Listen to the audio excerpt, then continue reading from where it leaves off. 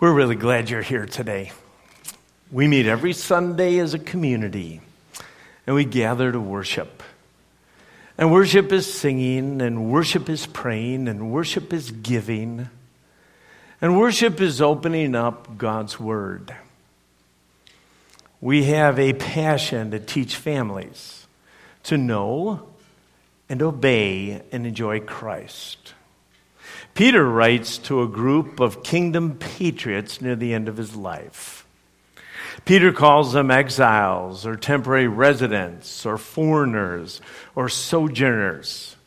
These are people trying to journey well between their two worlds, between their culture and between eternity. Life is hard for those chosen to represent the King, and it's only going to get harder for them. Peter begins his letter. This letter entitled in our Bibles, 1 Peter. And he begins by focusing on salvation. A salvation that is so robust that it has three aspects of salvation. Three words that I've asked you to learn. Three words that I think will be important for your vocabulary and your understanding of your whole relationship with God. It's justification. Something that happens to you when your debt for sin is paid. It happens immediately when you come to faith. When you understand that Jesus Christ spread his arms and spilled his blood so that he paid your payment and my payment for sin. Then there's sanctification. Sanctification is freedom from the power of sin. Sin no longer needs to be our master, and as we live our lives, we don't have to serve sin, because sin and the consequences of sin is always death. And so we have the authority and the power over sin. Not that we'll ever become sinless, but we will sin less and less and enjoy God's presence in our life as we walk with him. And then there's glorification.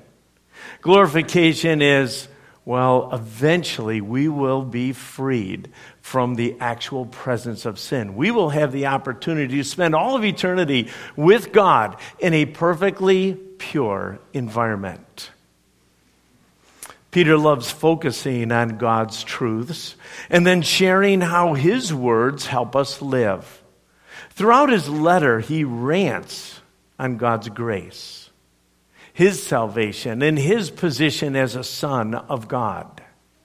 Last week, we focused on loving and craving, loving one another with all of your hearts, and then craving God's word because it fills us, encourages us, strengthens us, it convicts us. It is critical in our relationship with God. This week, Peter focuses on showing others God's goodness. Don't you love movies or books or games where the underdog wins? I mean, absolutely. Some of your favorite movies are those where, well, the folks who end up winning never should have won. They just shouldn't have. The opponents were way too big and way too strong and way too fast. Or they're much smarter. But somehow you find yourself rooting all the way through the movie for the underdog. Happens, unless it's your team, but it happens when you watch the Super Bowl. It happens when you pick up any kind of athletic competition. It even happens in your high schools. Who are the underdogs? Who are the ones that aren't supposed to win? Those are the ones I want to root for. Well, let's imagine that Peter's a coach. And let's imagine, well, it's raining quite hard. And the boys are out there fighting. But their team is decimated. They already were smaller. Those guys are a lot larger.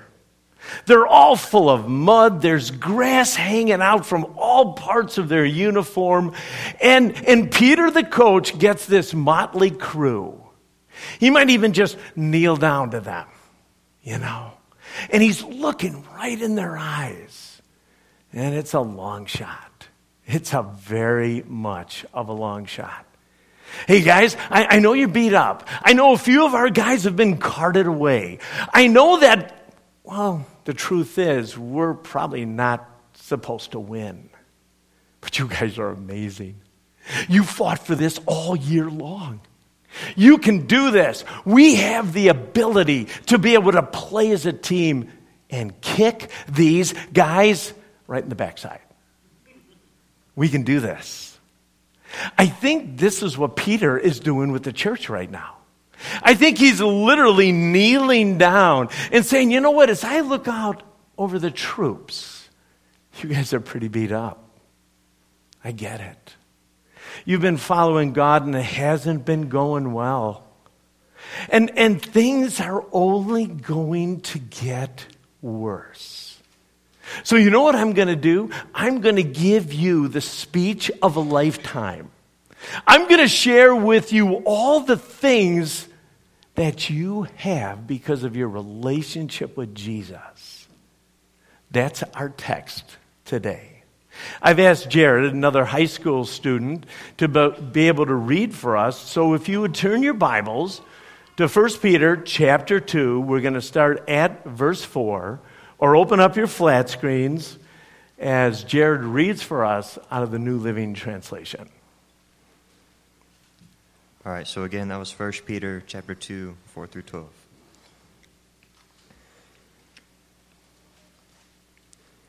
You are coming to Christ, who is a living cornerstone of God's temple. He was rejected by people, but he was chosen by God for great honor.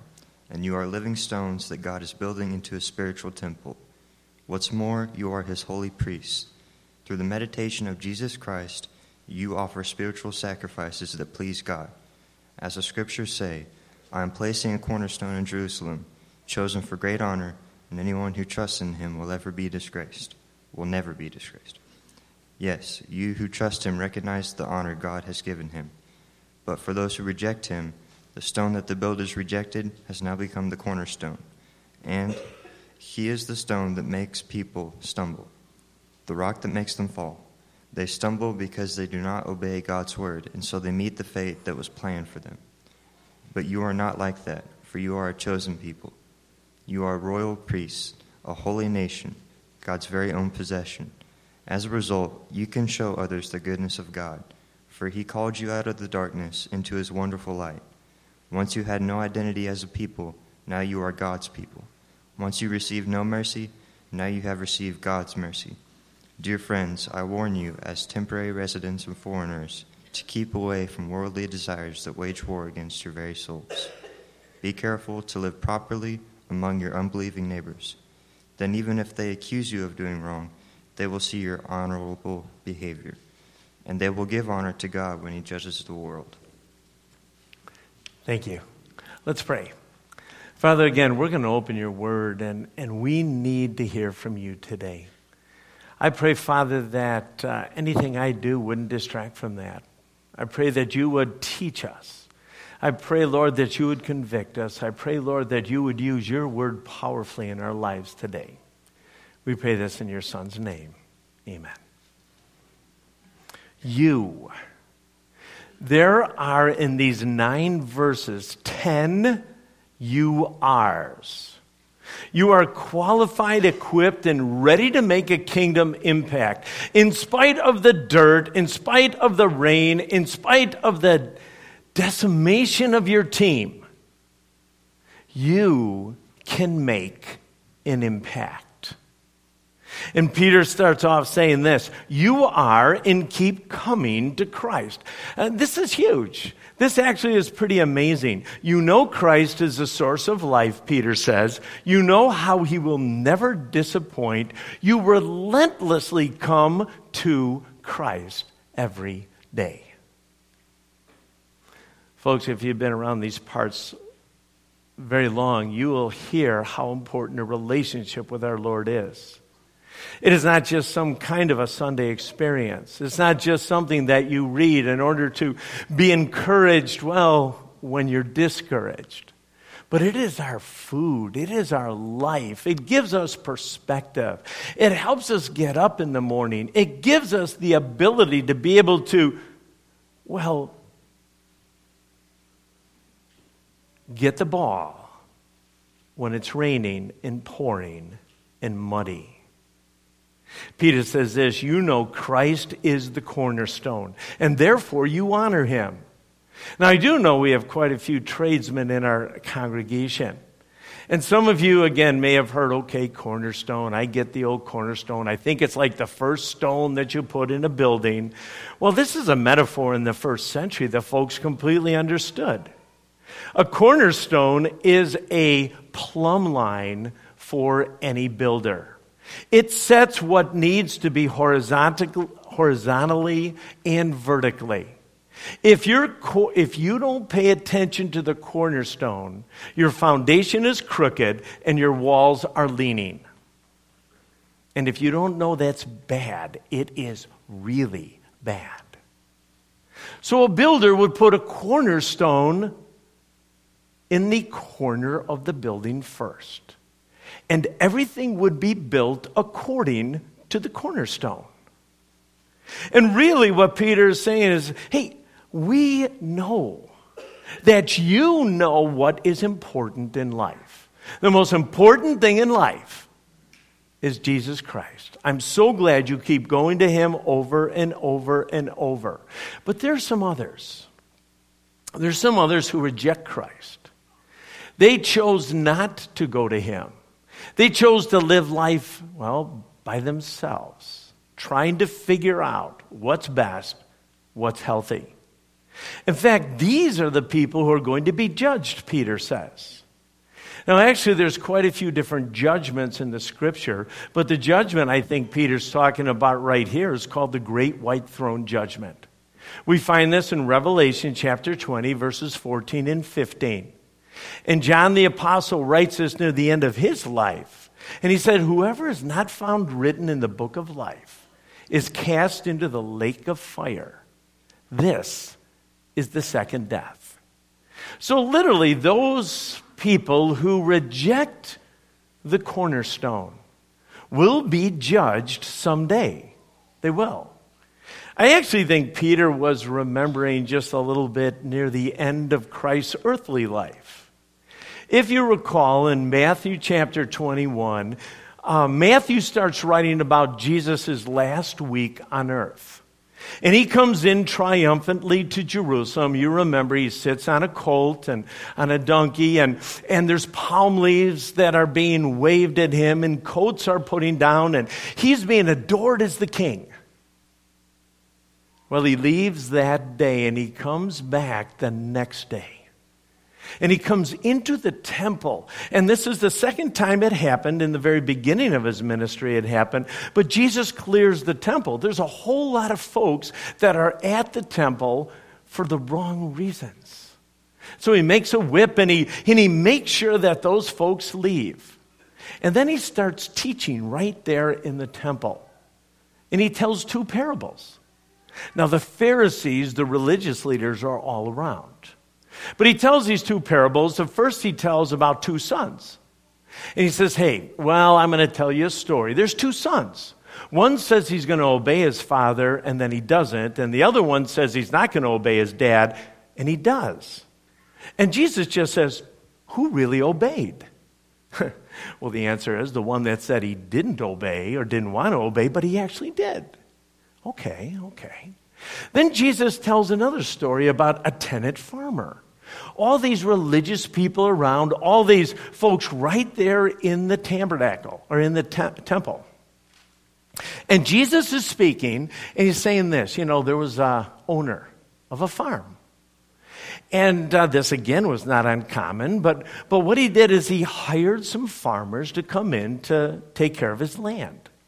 And the deal was that this owner would get X amount of the produce, 10%, 20%, 40%, whatever was agreed upon. Well, it came time for the owner to be able to get his income. So we sent some servants, and the story goes something like this. Well, the servants came, they killed one of them, they beat the tar out of one of them, and sent one back and said, no, we're not going to give you your money. Well, they did that a few times. Finally, the owner said this, you know what, I understand these guys are not treating my servants well, but I'm going to send my son. And when I send my son, they're going to treat him differently.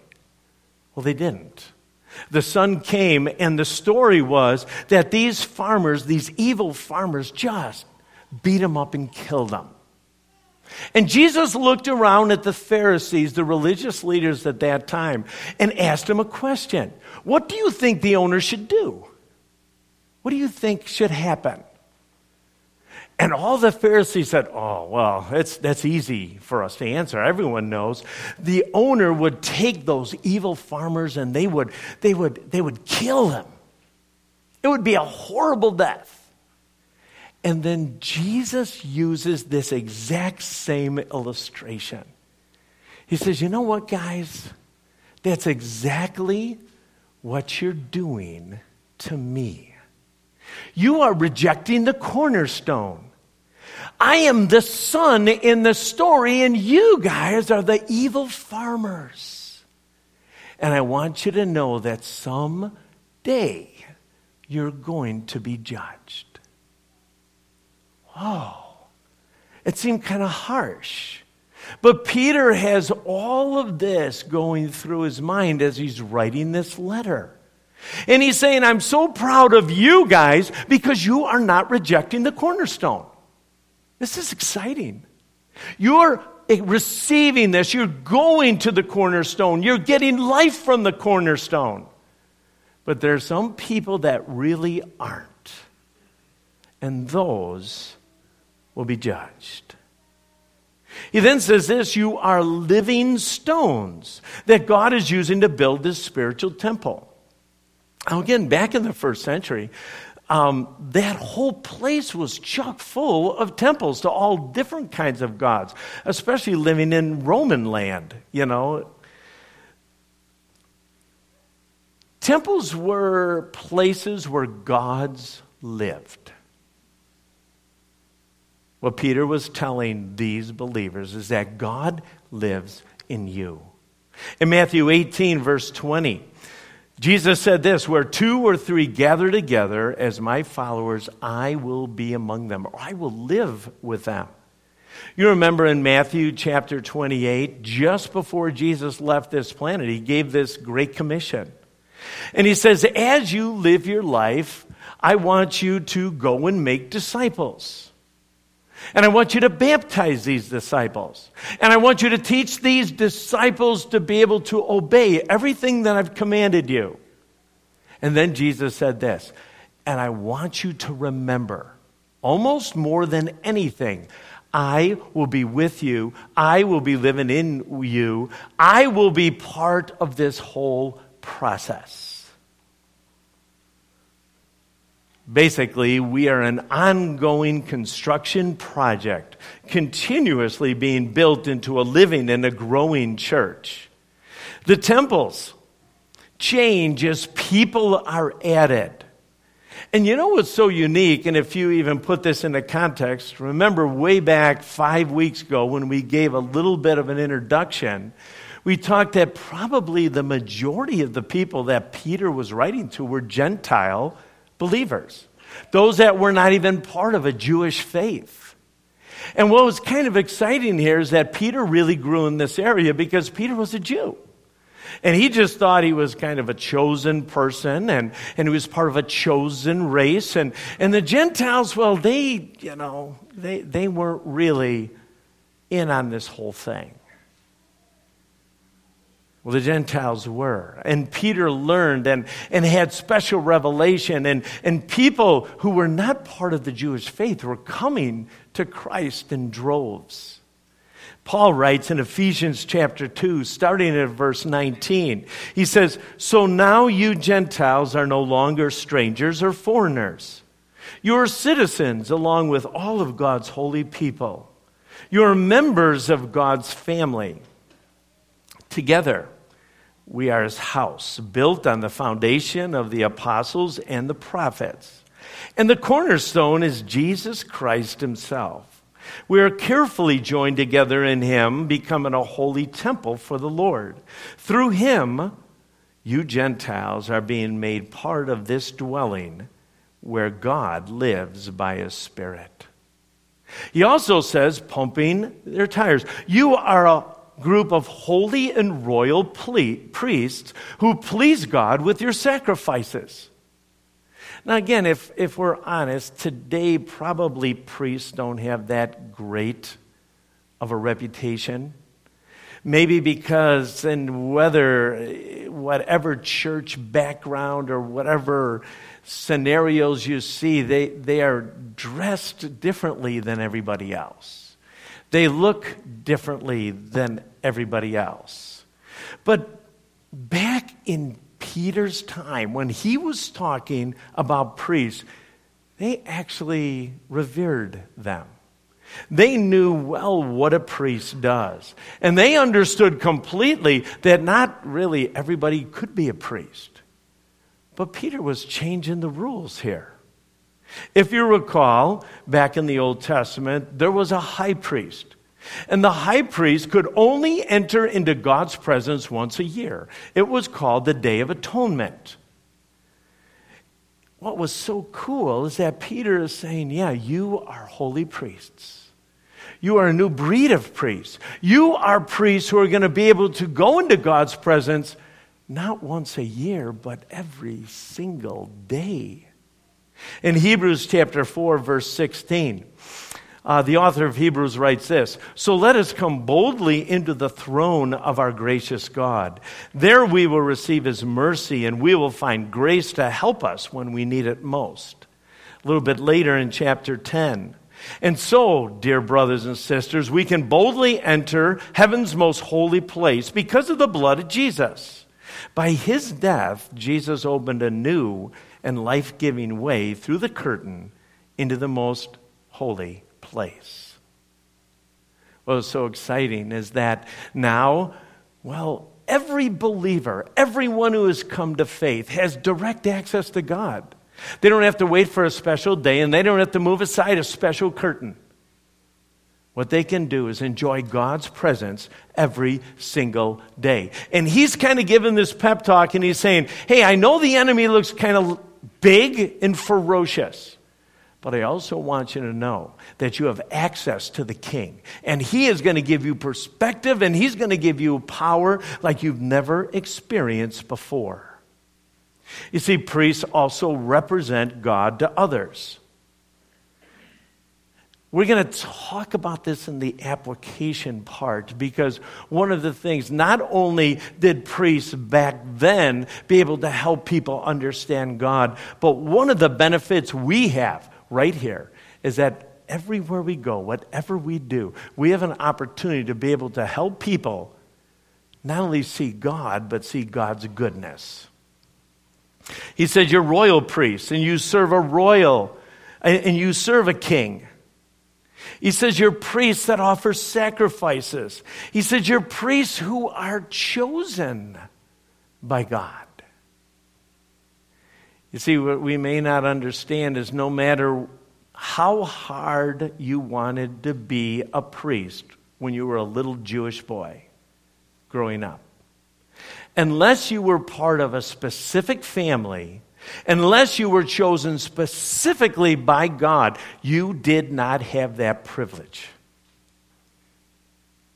If you want, in your devotions this week, you can go back to Numbers chapter 16.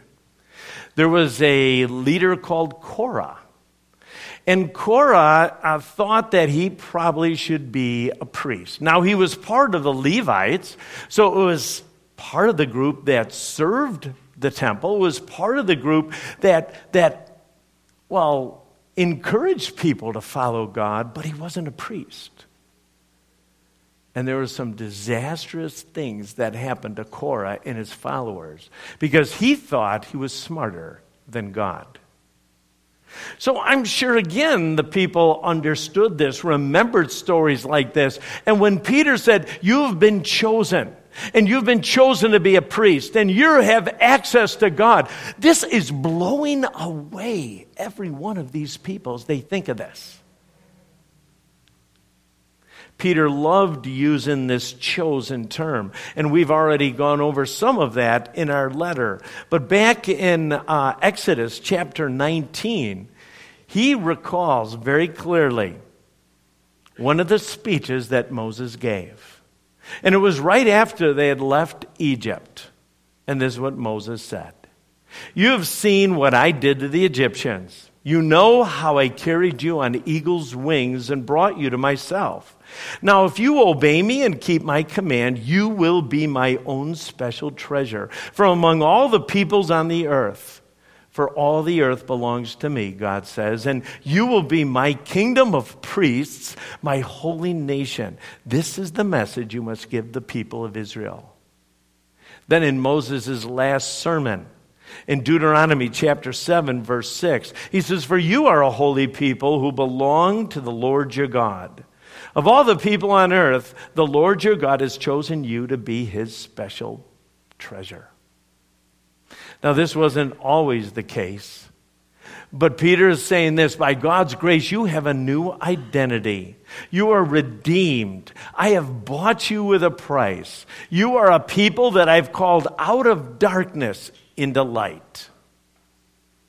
Now, you look at all these things, and that's kind of exciting, but open your Bibles and look specifically at verse 9. He goes through all these different things, and then he says, as a result, you can show others the goodness of God. So because you are a priest, you're holy, you're God's very own possession, because you're a chosen people, because of all these different things, I want you to know you have the privilege to mercifully show others God's goodness. In light of who you are in Christ, in light of all that you've been given, you get to show others God. Well, probably for the most part, showing others God's goodness is not our reputation. If we're honest and we were to ask our neighbors, or maybe someone 2 blocks away, or someone at work that doesn't really know you very well, or someone that you work with, or even someone on the street, and you would just ask them, "Hey, I have a question for you. Can you describe to me what an evangelical Christian is?" Whoa. Now, maybe you don't fall in that camp, but if you don't know, if you are part of this church, you're probably part of an evangelical Christian fellowship.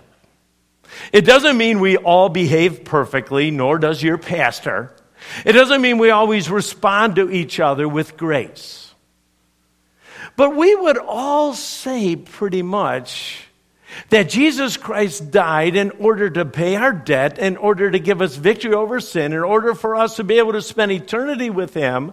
And the only reason that he leaves us here on this planet is for us to be salt and light. To be able to point others to who he is. To be able to disciple others and train others, and encourage them to listen to the Almighty God. Well, how come the evangelical reputation is so ugly?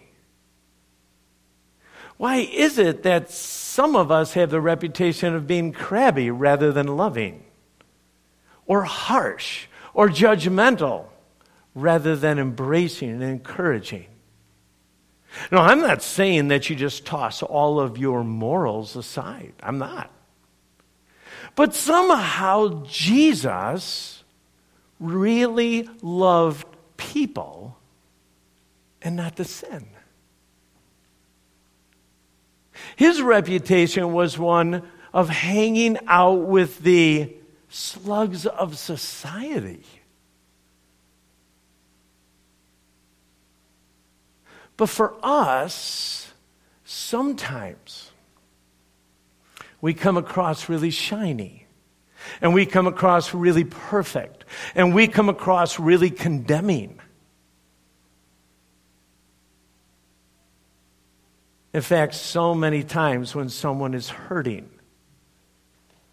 the last person now that people want is a local pastor from an evangelical church. And that's me.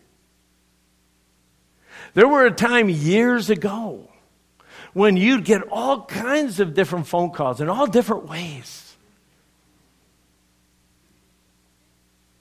But many people don't want to hang out with evangelicals. But Peter says this, in a culture that was so much more harsh than ours, in a culture where people were literally losing their lives because they were following God, he said this, you have this great position. You have all this because of your faith in Jesus. This has all been grace to you, so you can do one thing. So you can show others God's goodness. You're here on the planet, no matter where you work or what you do, in order when you walk in the room, somehow people have the opportunity to see who God is. Oh, Rick, I didn't sign up for this. I can't do that. You're right, and neither can I.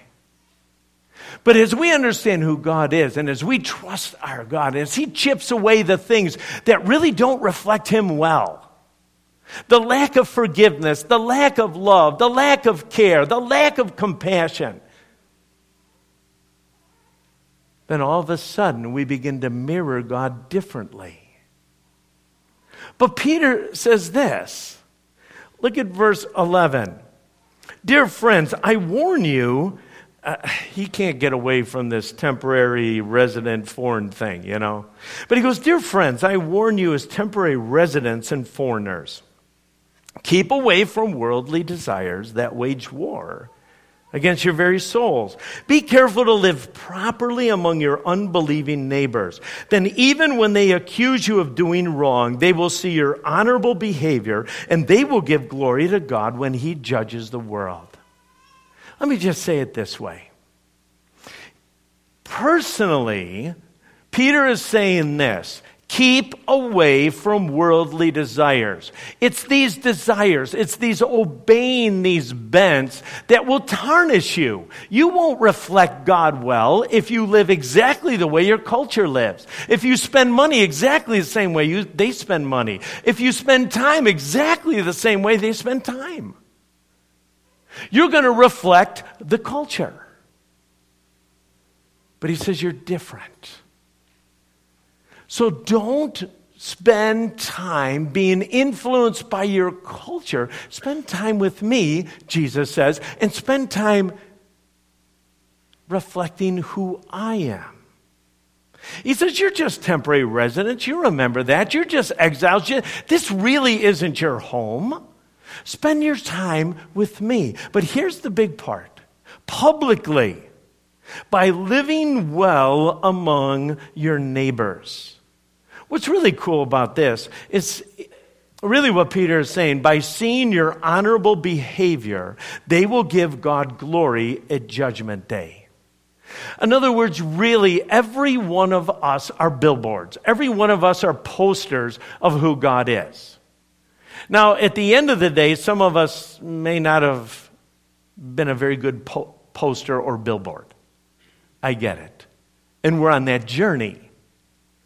But realistically, that's what Peter is saying. He's saying people are going to watch and people are going to listen. And then people are literally going to come to faith because they're going to see something. You're going to treat people differently. You're going to respond differently. You're going to care differently for people. And people are going to line up and want that. Not because you're going to cram something down their throat, but because you honestly love them. You know, one of my favorite stories is in Acts chapter 16, and so many of you know this story. I know it.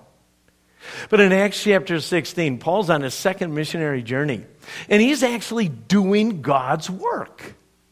He's proclaiming the good news of the gospel, and there is a girl that's demon-possessed. And actually, the girl is driving him crazy a little bit, the Apostle Paul. And so he eventually relieves her or casts out the demon. But that's a good thing. This girl is not controlled by the enemy anymore. That this girl can finally experience life the way God intended. Well, as you know in this story, the people around got pretty upset. They beat up Paul and Silas. They threw them in prison, put them actually in an inner dungeon. And the Bible says this, at midnight, after they've been beat up, they are singing praises to God. Now, I got to tell you this. I don't know how badly they were beat. I don't know what kind of situation they're in. But I'm pretty sure Rick would be complaining. All right? He would be hoping for Advil, codeine, and anything else that would just relieve his pain. All these guys did were praising God and singing. And if you look in Acts chapter 16, verse 25, what the scripture says this, is that the prisoners were listening. Oh, listening? Hey, you guys, do you believe it? Paul and Silas, they look like a piece of meat right now. They're over there praising their God. There isn't anyone on the planet that wouldn't be cursing, upset, ticked. You put the word in there. And what's Paul doing? Thank you, Lord, for the privilege of suffering for you. Well, God, I'm not even complaining. I've been doing what you want me to do. People are experiencing freedom, God, and I'm in jail. It wasn't even right that Paul was there. It wasn't. Not at all. But the scriptures say this, the prisoners were listening. They couldn't believe it. They couldn't get enough of this. And then eventually when God did this miracle, people came to faith. People said, in fact, one of the first things out of the jailer's mouth, what do I need to do to be saved? Or how about this? Oh, Paul and Silas, I have no clue. I saw how you were beat. I see your conditions. You've been singing here. You could be walking out of this prison. I want what you have. That, to me, is able to give people a little bit of taste of who God is. He was treated unjustly, but he didn't blame anyone. He was extremely, or experiencing extreme pain, and he still was trusting God.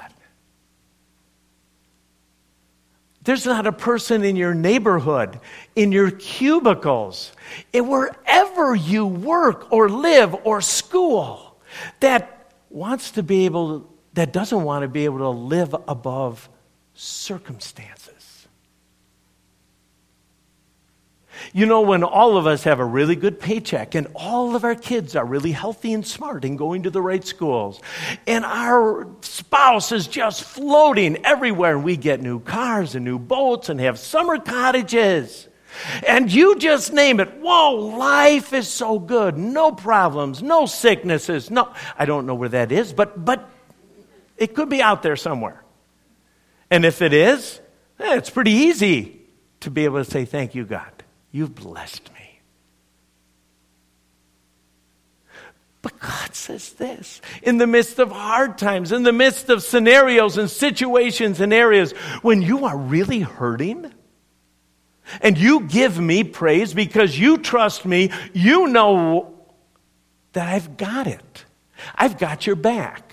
You may not even understand all the stripes. You may not understand all the pain. You may not, and we don't. It absolutely blows our minds most of the time. And God says this, you have the opportunity to be able to reflect and show God's goodness to other people by the way that you live. You know, the truth is that we have been given in order to give others a great snapshot of God. Everyone who has come to faith, everyone who is a child of God, you've been graced in an unbelievable way. You're the one standing there in the rain, all muddy, all depleted, all discouraged. And you look out there and those guys are just giants. And God says this, you can win. You can win not because your life is together, but you can win because I'm your dad. And I'm going to walk with you and I'm going to encourage you. I am going to purposely declare God's excellencies. I am going to model and point people to the King. Now, in just a moment, we're going to have our worship team come back up.